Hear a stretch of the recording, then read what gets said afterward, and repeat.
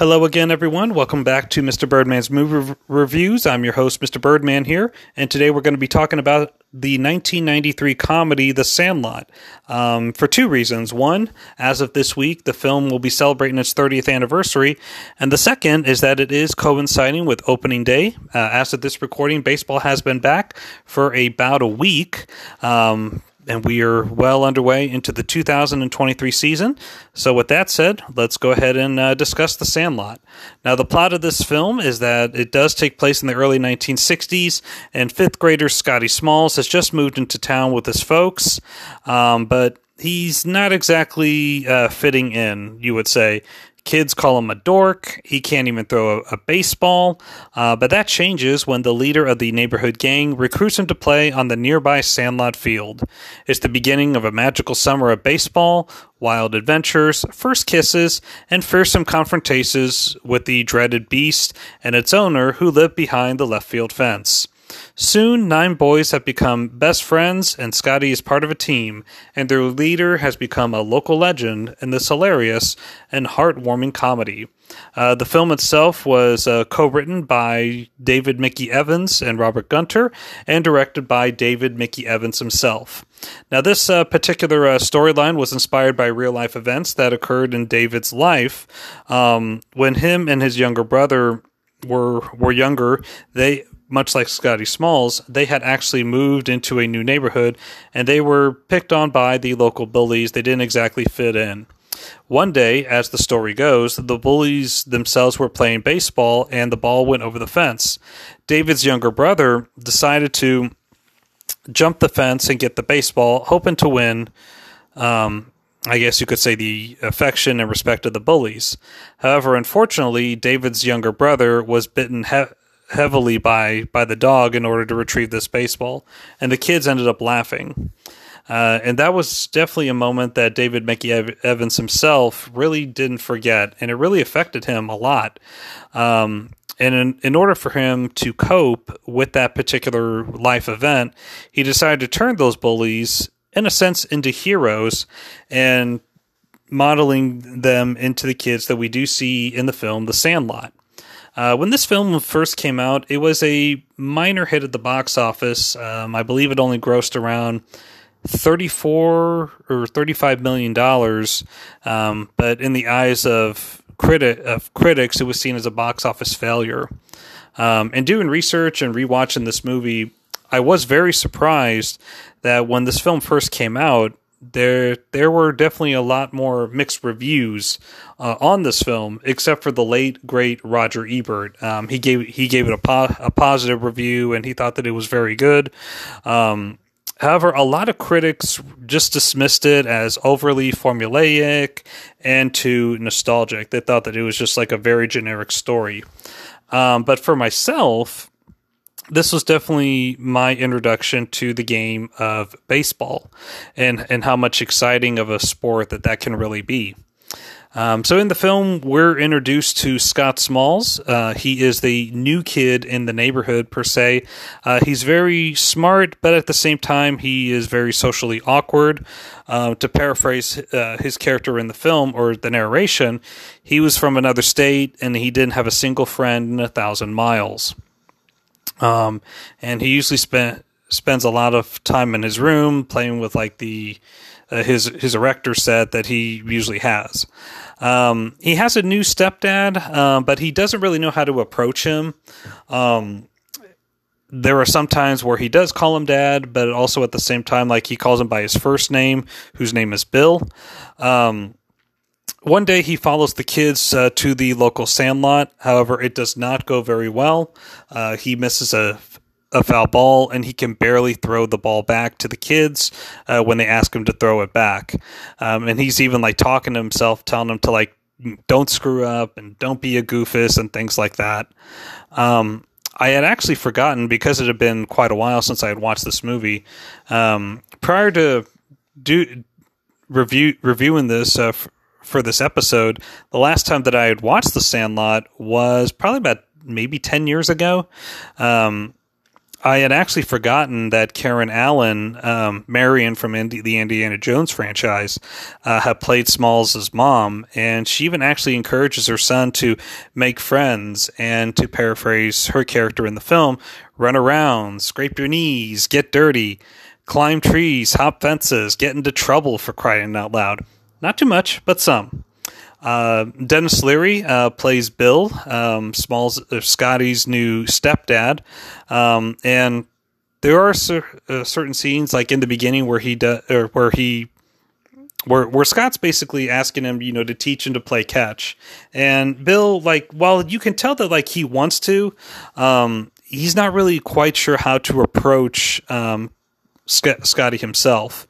During the scene in which Scotty and Bill are attempting to play catch, I did notice that Bill was very patient with him and doesn't get mad, even when he rolls the ball, or even just hands the ball back to him. There is no way that probably would not happen in real life. I don't know. I could be wrong. But in the end, Scotty does get a black eye due to attempting to play catch. Interesting trivia, though. The glove that they were actually giving Dennis Leary to use for that scene was actually a Mickey Mantle glove. And anybody who knows Dennis Leary's background is that he is from Massachusetts, and he is a big, diehard Boston Red Sox fan. And before they shot that scene, Dennis refused to wear that glove. I mean, Mickey Mantle, legendary player for the New York Yankees. Anybody who knows the history of baseball, Red Sox and the Yankees, it's the biggest rivalry in baseball. And there was no way that Dennis Leary was going to wear a glove that even had the name of a player from the New York Yankees. I mean, that's just definitely not going to happen. Definitely goes to show, how territorial and how passionate of a fan Dennis Leary was. So after that disastrous fiasco of Bill trying to teach Scotty how to play catch, Benny the Jet Rodriguez does ask Scotty to play baseball with them. And one thing that I really do like about the character of Benny the Jet Rodriguez is that he's very patient, and he's obviously the best athlete amongst all the other kids. And he is, in a sense, the coolest player on the team, but he doesn't act like it. He doesn't have a giant ego. He doesn't think very highly of himself. He just sees himself as one of the guys. And that's a really good thing that I like about this movie, is that while the rest of the guys on the team, Ham, Squints, Bertram, De Nunez, Timmy, and Tommy, and Yaya, all of those guys think that Smalls is a lost cause and that, he can't play baseball. Benny still has faith in the fact that Scotty can play baseball, even when Smalls himself wants to give up. And that scene where Benny hits a ball and then Small catches it for the first time, it's certainly a powerful moment, and it proves all the kids wrong. It basically the kids accept Smalls as one of them, as one of their own. And it's a really heartwarming and touching scenes, and all those jokes and jibes that they made at Smalls, it just immediately disappeared. One of the great things that's awesome about the movie The Sandlot is that all the kids, they all have chemistry with each other, and they all get along with each other. There's not a single character amongst those nine boys. None of them get underdeveloped or overused, because in an ensemble cast like this, in other movies, there's always that one character that's given the least to do or really doesn't have a whole lot to say. But in rewatching this movie, because I watched it a couple of times and prepping for this one, all of the kids, feel like that, they are given their due, and each one of them has their own lines, and you could just tell that they were just having a fun time making this movie, and that fun really transcended onto the audience. Next, we learn about this local urban legend known as the Beast. So whenever one of the kids, hits a baseball and it goes past a fence, the unanimous decision is that the ball is gone forever. They have to get a new one and just move on. As a kid who grew up in a city neighborhood, when it comes to urban legends, there's always that one house that every kid steered from, whether it was a bad thing that once happened, or, there's a house that, whether the house itself usually has something bad attached to it, or it's the one house that has never really been kept up to date on the maintenance. Like the grass is really tall. Like you can tell that it hasn't had a paint job in at least the last decade. And you can tell that somebody bad lives there, or somebody that nobody just wants to be bothered with. But before that urban legend scene, we are introduced to how s'mores get made, thanks to Ham, played by Patrick Renna. And in that scene, we are introduced to the most famous line of the film, which is, "You're killing me, Smalls. You're killing me, Smalls."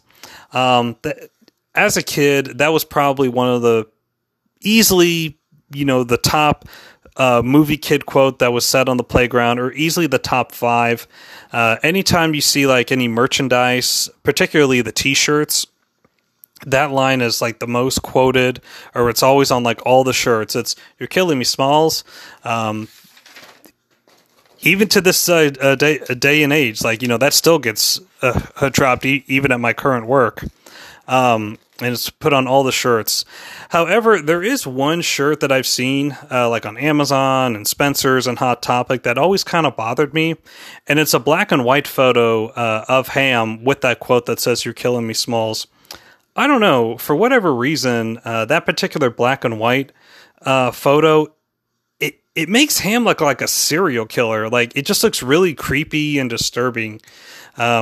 With everything coming back as being dark and gritty, can you imagine if the Sandlot had a dark reboot and Ham was the serial killer? "You're killing me, Smalls." Ah! So after learning about the urban legends there, what else do 11 and 12-year-olds like? First crushes, and that comes in the form of Wendy Peppercorn. Now, originally, when this film was being made, none of the kid actors knew what Wendy Peppercorn looked like. Played masterfully by Marley Shelton, very underrated actress, by the way. So that scene where Squints and Yaya are coming out of the drugstore with a new baseball, and Squints sees Wendy for the first time, that was an actual genuine reaction, and it wasn't scripted. The kids just didn't know that who was going to be playing Wendy, and sure enough, it was Marley Shelton. However, there is definitely a shot that certainly would not fly today, and it's the shot where it's her. I'm just going to be honest, it's her butt as she's walking away, and that is a shot that would definitely not fly today. Would be made in today's movie environment. Next, we move on to the pool scene, in which Squints, in order to get Wendy's attention, decides to go and jump off the deep end. And when he's standing on the diving board, he's really shivering. And that's because the day that they actually shot that film, the set was really that cold. Because they didn't film it in Los Angeles. It was actually filmed outside of Salt Lake City during the summer of '92. And depending on what time of day that they shot it, this was around the mid-60s. So I don't know about y'all, if y'all have gone swimming, especially when it's cooler or below 80 degrees. Yes, it gets, it feels much, much colder. So as expected, Squints pretends to drown so that way he can attempt to kiss Wendy Peppercorn. She calls him a little pervert, and then one of the kids goes, "Oh man, he's in deep shit." I just remember the first time quoting that line, and my grandma heard the word shit, and I'm like, "What? I'm just quoting the Sandlot." And my grandma's like, "Oh, okay." And she's like, "Oh, okay, Josh, whatever, but don't say shit again." Good time, good times with that scene. Another thing that's really cool about this movie is the night game that takes place on the 4th of July. It's so patriotic. I mean, baseball, fireworks, food, but yeah, at the same time, it's not really it really doesn't shove it in your face. There's even been some talk about how The Sandlot is seen as like the most American film that's ever made. And I've always been curious as to why. And in rewatching this film, I can definitely see why. Just because you have a group of kids, I'm sure they all come from like they all come from different backgrounds. And aside from Smalls' home life, we really don't know, like, what kind of economic background these kids come from. We don't know if like they're rich. We don't know if they're poor. We don't know if any of them come from divorced homes or not.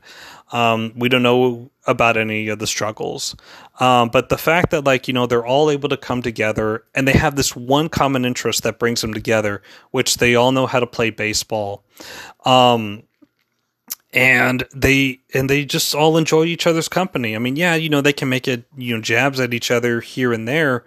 But they all come from different backgrounds of life, just to play like a simple game. And I think that's why this movie sticks around with other people. It's for scenes like that. After the 4th of July game, we get an insult scene with the rival team, the Little Leaguers. Originally in the script, it was going to be Benny that was throwing the insults, but halfway through shooting, they decided that really wasn't a good idea. So they decided to have Ham, again, Patrick Renna, say all the lines, watch it, jerk, shut up, idiot, moron, scab eater, butt sniffer, pus licker, fart smeller. Yep. It's a darn good scene right there. And then they decide to have a rival game. Now, in other kids sports movies, when it comes to like rival games between like, the underdog team and the team that's like obviously, like much more put together in a sense, where they have like the most fancier uniforms, they have like intense training, that would actually be the climax of the film. Or the rival team would have like, a coach that's like really like batshit crazy. I'm just going to be honest. As expected, the Sandlot kids beat the crap out of those guys. Like, it's not even close, which leads to probably my favorite scene in the film, the carnival scene, where all the kids decided to have some Big Chief chewing tobacco before they get on, I guess it's a roller coaster, the Trabant. And as it's going on, the song Tequila is playing, and needless to say, the combination of the roller coaster and chewing tobacco does not go very well, and they all vomit all over each other and some of the other people. Now, the mixture of the vomit, it combined of oatmeal, baked beans, and other assorted food flavoring combinations there. But yeah, it's probably my favorite scene. It definitely makes me laugh the hardest, especially like with all the guys like reactions. It's like they want to throw up, and like they think Bertram has like the funniest one. Honestly, it looks like he's taking a dump. Rather than wanting to vomit, but that's just me. So after the carnival scene, to me, is when the actual plot of the film really starts to take off. And this film, like, actually is, to me, it's not very long. It's only about 101 minutes. And I actually thought that it moved by extremely quickly. And I don't know about y'all, like, whenever you've seen a film so many times, you notice how, like, the film, like, tends to go, like, a little bit more faster. But with me, I hadn't seen the film in about a decade, and I honestly thought the film would move at like a very brisk pace. Like, there really wasn't a scene that really dragged, or nothing that slowed it down. But anyway, with the main plot beginning is that, due to an omen with Benny busting the guts out of the baseball, Smalls decides to swipe one of his stepdad's baseballs in his trophy room, unaware that it's autographed by the great one known as Babe Ruth. Smalls hits the home run ball and freaks out. And with this particular scene, with Smalls telling the guys, who autographed the ball, and the kids confronting Smalls about it, this is a confrontation scene that has even been parodied by a couple of major league teams, most notably the New York Yankees and the Milwaukee Brewers. Smalls, You mean to tell me that you swiped a ball that was signed by Babe Ruth and you brought it out here and actually played with it? Yeah, but I was going to bring it back, but it was signed by Babe Ruth. Yeah, you keep telling me that. Who is she? What? The Sultan of Swat, the King of Crash, the Colossus of Clout, the Colossus of Kraut, Babe Ruth, the Great Bambino. Oh my God, you mean that's the same guy? Yes. And as they were talking about the importance of Babe Ruth, especially since baseball is so important, I think a lot of people have forgotten just how important and how iconic Babe Ruth was to the game of baseball. Because as Babe Ruth was starting to come into his own, yes, he was already an all-star with the Boston Red Sox. He actually started out as a pitcher. That was something I didn't know up until like a few years ago. But when Babe Ruth was, of course, traded to the Yankees and started that curse of the Bambino with the Red Sox, praise God that that's over and done with. But when Babe Ruth went to the New York Yankees and became like this monstrous all-star and started the New York Yankees dynasty, I think a lot of people forget just how much he was important to the game. The reason I say that is because right around the time that Babe Ruth got traded to the Yankees, we had the Black Sox scandal where, members of the Chicago White Sox threw the 1919 World Series and were convicted and banned from baseball. And that really, put a sour or dampened the game of baseball. And having a legend by Babe Ruth himself, just being such an icon, and as Benny put it, the greatest baseball player that ever lived. Some people said he was less than a god, but more than a man, like Hercules.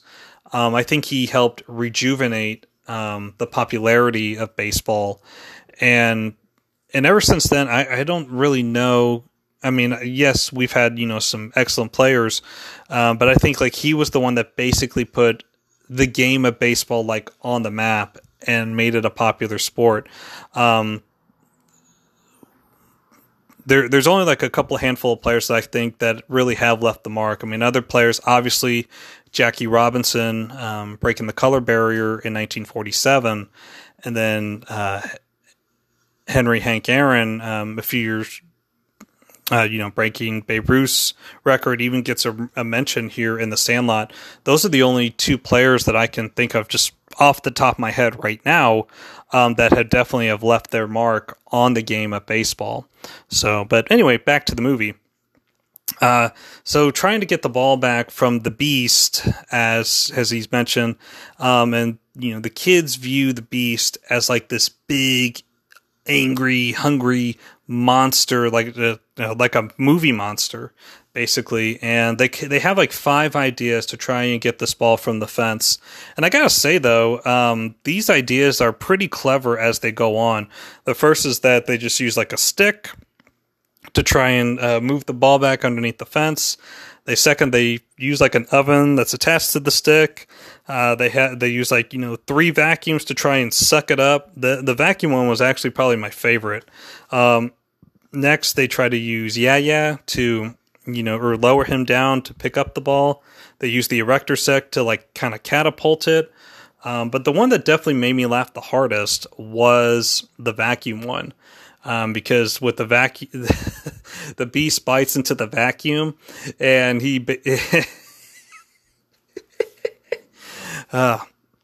and the vacuums like get clogged, and all the kids are like jumping out of the treehouse. Like that must have been like a really fun day setting of shooting. But I gotta say though, like those vacuums, especially back in the early 1960s, they were probably not expensive. So I'm like, how did they get the vacuums out of the house like without their parents knowing? After those ideas, immediately fail miserably. Benny the Jet, he does have a dream, and he gets motivation from the Babe himself, which basically tells him, everybody gets one chance to do something great. Most people either don't do it because they're too scared, or they can't recognize it when the spit shines on their shoes. And Babe Ruth tells him, heroes get remembered, but legends never die. Follow your heart, kid, and you'll never go wrong. Benny decides to jump the fence, and he comes face to face with the Beast himself to get the ball. And it's just amazing. And it just goes to show how much of a great character that Benny was. And the fact that David Mickey Evans made him the lead, made Benny the lead as Hispanic, because in that story that I had mentioned, a lot of the kids that laughed at David Mickey Evans and his brother were from a Hispanic background, or as he has mentioned in interviews, Chicano, and he made him this leader. So I don't really know how much of a big impact that Benny had, but the fact that he was the leader definitely was quite amazing, and he's just a very iconic character, and that he was able to decide to take the Beast on, and the way that they stare at each other, it's a classic confrontation scene, almost like a kid's version of The Good, the Bad, and the Ugly. Benny does get the ball and jumps back on the opposite side of the fence, but that's not the end though, as the Beast continues to chase Benny throughout town to try and get the ball back, and the other kids decide to follow him. Benny does eventually pickle the Beast, and yeah, that's another thing that I forgot to mention. The term pickle, or the biggest pickle, gets referenced 3 times throughout the film by narration. Got us all into the biggest pickle. Got us all into the biggest pickle. I don't recommend doing a drinking game to every time they say pickle. It's not worth it. It's not worth it. I've never done that, but. So anyway, Benny pickles the Beast, and they decide to return him back to his owner, who's named Mr. Myrtle, played by the legendary great James Earl Jones. And turns out he's not actually a mean guy. He's actually pretty nice. He's just lonely, and he lives by himself. All that he has is just him and his dog, Hercules. Turns out Mr. Myrtle was a former ball player who knew Babe Ruth himself, and he's like a baseball aficionado who has a lot of memorabilia and merchandise, and of course stories to talk about baseball. It's so ironic that because James Earl Jones was in 2 iconic baseball films, The Sandlot and Field of Dreams, and I've had friends tell me that James Earl Jones doesn't even like baseball in real life. So I just find that kind of interesting there. So Smalls confesses, and he tells his stepdad that, he swiped the Babe Ruth autograph ball, but Mr. Myrtle offers him something else in return. Yes, the stepdad was pretty upset. I mean, knowing Darren the Slurry, if that happened to him in real life, I'm sure he probably would have dropped about 30 to maybe 40 F-bombs in the span of 3 minutes. But all is well in the end. Him and his stepdad make peace, and all the kids end up going on different paths in life. Smalls himself becomes a broadcaster, and Benny becomes a player for the Los Angeles Dodgers. And the final shot is a photo of all the kids hanging out at the Sandlot. Now, the reason that this movie really stuck with me, and another reason that I wanted to review this, not only because, 2 reasons, not only because I love baseball, it's perhaps my favorite sport. The film is celebrating 30 years this year. April 7th is going to be the 30th anniversary. But I wanted to add, just a little bit, to close this out, I wanted to add, a little bit of a personal journey with this movie. So for those who may be thinking that this is a pity story, or think that I'm super depressed or anything like that, trust me, this is not the case on both counts. This is just something that I came across while I was coming up with these notes and rewatching this movie. All right, so here we go. When I was a kid, when I was much younger, I really wasn't the most athletic kid. In fact, anytime, athletics came up, I usually tried to avoid it. I was really an impatient kid, so to speak. Whereas my younger sister and a lot of my cousins were into athletics, whether it was baseball, football, or basketball. So because I wasn't athletic, for a long time, I had always felt like a failure. A failure. Like I always felt that like, I was like less than, less, of a person because I was not involved in athletics.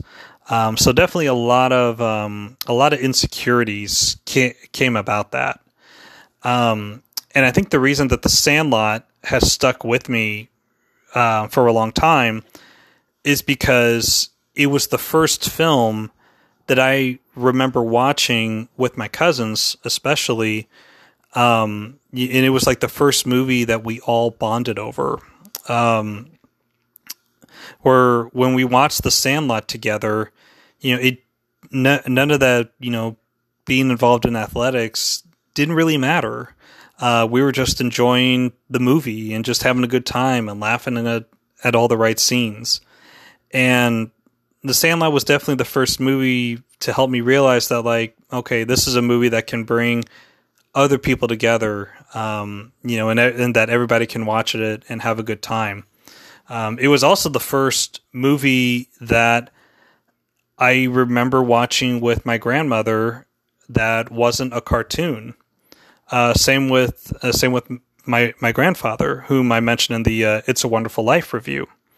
And I think it made them feel pretty good. They were probably also relieved that it wasn't a cartoon, because they were probably getting tired of those, even though they had those cartoon movies with us. But The Sandlot was definitely a film that definitely helped childhood be just shine a little brighter. Because I'll be honest, watching those first 20 minutes up until Smalls becomes one of the guys, it definitely was harder to watch than I had realized. But like once that scene comes, where Smalls catches that ball for the first time, I mean, I was that kid.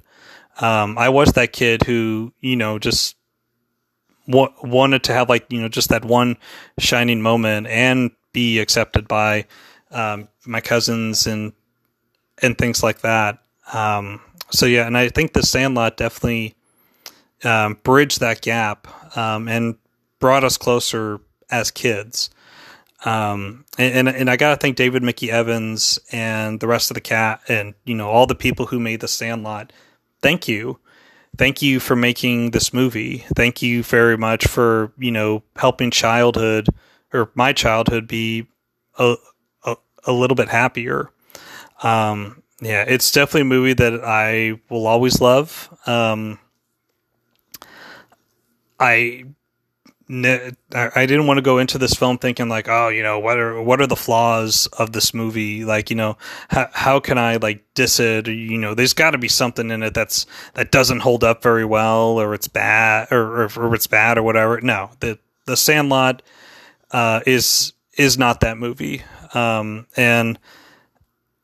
And I think this is a film that trends generations. I mean, this film was set in the 1960s, but when I was in rewatching The Sandlot and even watching it as a kid, I really wasn't so concerned about what decade that it was set in. I mean, you take away the 1960s aspect of it, and this is a film that could easily be made today.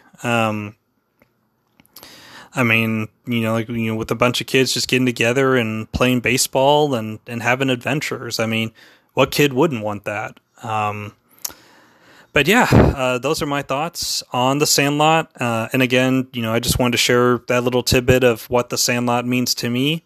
Again, I don't want anybody to think that I'm depressed or sad or anything like that. But it just helped me get through, those sad moments in childhood, but in God's good grace, all of that, I have been making peace with it, and and I'm very grateful for this movie. So those are my thoughts on The Sandlot.